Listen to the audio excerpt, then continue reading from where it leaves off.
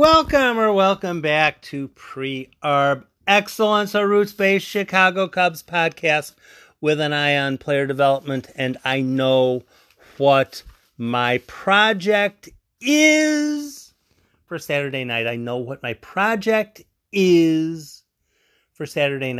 going to have to remake my Cubs 40-man roster sheet. I'm going to have to remake my Cubs 40-man roster sheet because the Cubs have made some roster moves that start to give a little bit of clarity to everything. A little tiny bit of clarity to everything. And, yeah, definitely some clarity. The last couple days, weeks, when I've gotten to the point where I'm talking about which players the Cubs might designate for assignment. I have my players in the left column. I have my players in the right column. A bunch of the players in the right column are injured. Some of the players in the right column are not getting released for reasons other than being in the right-hand column. Most of the decisions were going to come from players in the center column. And as I look down the list, which players make the most sense long-term for retention, two names kept jumping out at me, and I don't even celebrate in players getting designated for assignment. That's bad form. It's bad form, wanting bad things to happen to people. Designated for assignment, not really a good thing. Not a career killer necessarily, but it's basically the team saying, we've checked you out for long enough. We've decided, no. And the Cubs have decided Jake Jewell and Ryan Meisinger, the two names that completely jumped off the sheet at me numerous times the last couple of weeks. They've been designated. Jake Jewell and Ryan Meisinger have been designated for assignment. David Bote has been placed on the 10-day injured list. Alfonso Rivas has been called up to replace David Bote, and Scott Effross has replaced the other spot. I guess that would technically be Ryan Meisinger. So it is now Alfonso Rivas time. Alfonso Rivas, I'm probably going to debut him in the left column.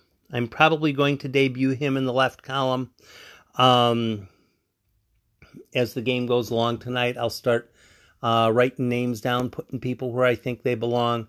But Scott Effross probably will be center column. He will probably be center column because if he completely lays an egg, there's a possibility he might get non-tendered. He might not be a part of the 40-man roster this offseason. But Effross and Rivas are players who definitely deserve a look. And Rivas deserves a lengthier look. Rivas is a first baseman. You can put him in left. He'll play left. But realistically, he's a first baseman. He's a very good first baseman. I won't say he is Anthony Rizzo good. That would be absurd. He is very good, though. He's very good defensively at first base. Nice range. Good enough arm. He's actually reasonably quick. Can be placed in left field, but he's realistically a first baseman. His gig is he hits. He's a hitter. He absolutely mashes the ball. A season with Alfonso Rivas at first base, Frank Schwindel at DH, and Patrick Wisdom at third base would not likely contend in the National League Central because other teams will have better players. But for having those three players under consideration on the roster for long term with cost control, that's not bad. That's really not bad. So much of the discussion of players being traded in July I don't mind when people logically assess with realistic positives and negatives incorporated in. I don't mind that. I don't mind that at all. But when people are deliberately deceptive, I saw somebody, I'm surprised that the Cubs didn't trade Wisdom. Well, let's see. Players that the Cubs traded were all pending free agents. Patrick Wisdom, Cubs have him until he's like 35. He's 30 now. There was no reason to trade him. Now you're going to get to have Frank Schwindel, Patrick Wisdom, and I'm going to consider Alfonso Rivas up in their range. Will he produce at the same levels that they do? That's why we play the games. But Alfonso Rivas at the AAA level, dude, flat out hit. I'm looking forward to the podcast being over so I can get to Alex Cohen's comments on Alfonso Rivas getting called up. He is an absolute pro. There's one game recently. Rivas had a 7-game hitting streak. Now, for you, for me, 7-game hitting streak, but yeah, you want him to extend, but it wasn't like it was 25-game hitting streak or anything. Second game of a doubleheader. iCubs were getting waxed. And Marty Peavy started sending up a string of pinch hitters, and one of the pinch hitters he sent up was Alfonso Rivas with a 7-game hitting streak going. Now, if Alfonso Rivas with a 7-game hitting streak going would draw a walk, hit a line drive to the right fielder, hit a sacrifice fly, do pretty much anything under the universe, his 7-game hitting streak ends. Line drive, single, base hit. Hit streak continues. Alfonso Rivas can hit. One of the things that I had been critical of the Cubs regarding their draft from the 2012 to, I'd draw a line at 2017. I'll draw a line at 2017. Maybe that's not the only place I should put it. Maybe that's not the best place I should put it. But I'll draw the line at 2017. The Cubs did not draft enough hitters. They did not draft enough hitters. If you draft hitters, then you develop hitters. You develop hitters to the point where you get players like Patrick Wisdom or Alfonso Rivas or Frank Schwindel up to the upper levels of the minor leagues. The Cubs weren't doing that. The Cubs were not doing that. Much of their player development on the hitting side was either international talent, which is all fine, well, and good. But if you're banking your entire offensive pipeline on kids who are 15 and 16 in the Dominican League, in the Dominican or in Panama or wherever, it's not necessarily the most optimal way to have decent outfielders up to the major league level. Or else first rounders. They did fairly well with the first rounders. Schwarber, Bryant, Baez. Contreras did well, but again, international. One of the things I wanted the Cubs to start to do was draft guys out of college who can flip and hit the ball. Draft guys out of college who can flip and hit the ball. This year, they drafted they drafted Christian Franklin out of Arkansas in the 4th round. He can flip and hit the ball. Then they drafted Liam Spence, infielder, out of Tennessee. He can flip and hit the ball. Casey Opitz, catcher, can flip and hit the ball. That doesn't mean they're all going to sprint to the major leagues, but at least you can have, when you do that sort of a mindset, you can have guys in the upper minor leagues with long-term team control who can flip and hit the ball. And with Alfonso Rivas, who came over in a trade, the Cubs acquired a guy who can flip and hit the ball He can flip and hit the ball. Does that necessarily mean he's going to have an 850 OPS at the Major League? No, I didn't say that. I didn't say that. One of the players who the Cubs did draft early second day was Mark Zagunis. Mark Zagunis made it to the upper minors just fine. Produced at the upper minor league level just fine. Played at the major league level. Didn't really get a whole lot of opportunity. Actually, Mark Zagunis would be a really interesting name to have on the roster right now because he'd fit in really well with these guys and he'd finally get to play.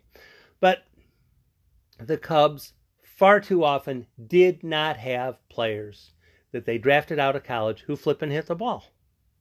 Now, from whatever angles, Patrick Wisdom was a minor league signing. Frank Schwindel was a DFA wire claim. Alfonso Rivas was a trade piece. But now all of a sudden the Cubs have a whole bunch of guys at the major league level who can flip and hit the ball. And if it boils right down to it, you send them back down to the minor leagues. Because you can. But they have a whole bunch of guys who can flip and hit the ball. Guys that can flip and hit the ball helps your team get better. Will Alfonso Rivas be that guy that in 4 or 5 weeks everybody's going to want to go out and buy his jersey? That's not necessarily the case. But Alfonso Rivas is going to be worthy of a major league roster spot. Will he be worth anything more than that? It's going to depend upon if he can hit major league pitching as well as he hit AAA pitching. Just because you can flip and hit doesn't mean you can hit major league pitching.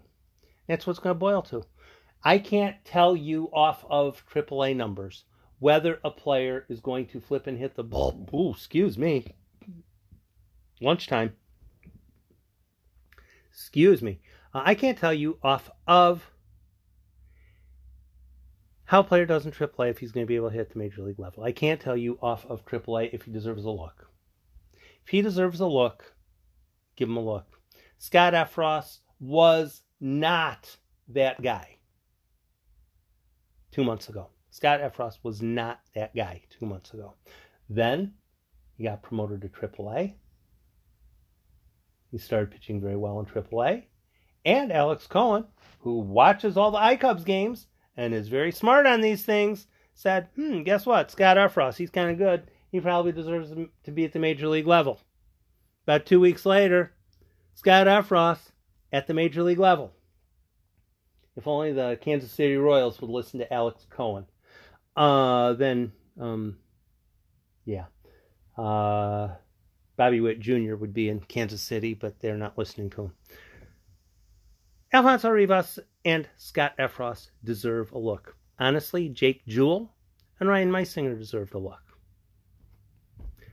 Getting a look doesn't guarantee it will be successful. It not being successful does not guarantee it can never work for the player. Perhaps Jewell and or Meisinger can be successful elsewhere or possibly next year in the Cubs pipeline. But it gets to a certain point, even in a year where you are assessing talent more on their 40-man roster worthiness than whether they're going to help you win that week's games, that you pass on a player. And Jewell and Meisinger looked on the list like the two guys that were most likely to get sent away. Today they have been sent away. David Bote stepped on a baseball. That's why he's on the 10-day injured list. For an infielder, Rivas is not the most ideal ad because, as I mentioned, he's a first baseman left fielder. Probably means there will be a bit more flexibility going on with maybe Duffy getting more games in, maybe Romine getting more games in, and possibly soon, I don't know how soon it'll be that Nico Hoerner's back, though. But yeah, Sergio Alcantara will probably get more chances. But no, Alfonso Rivas belongs. Alfonso Rivas belongs. I had thought they might not call him up and add him at the end of the season. With the injury to Bodie, it made sense to call him up now. Cool. I'm good with it. Alfonso Rivas at bats will interest me quite often.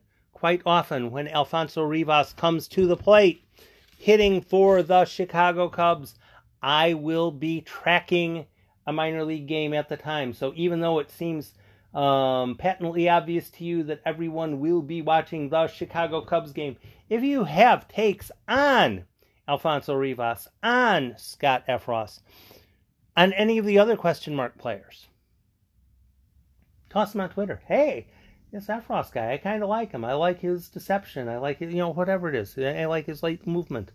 Also, feel free to assess the other players who are question marks.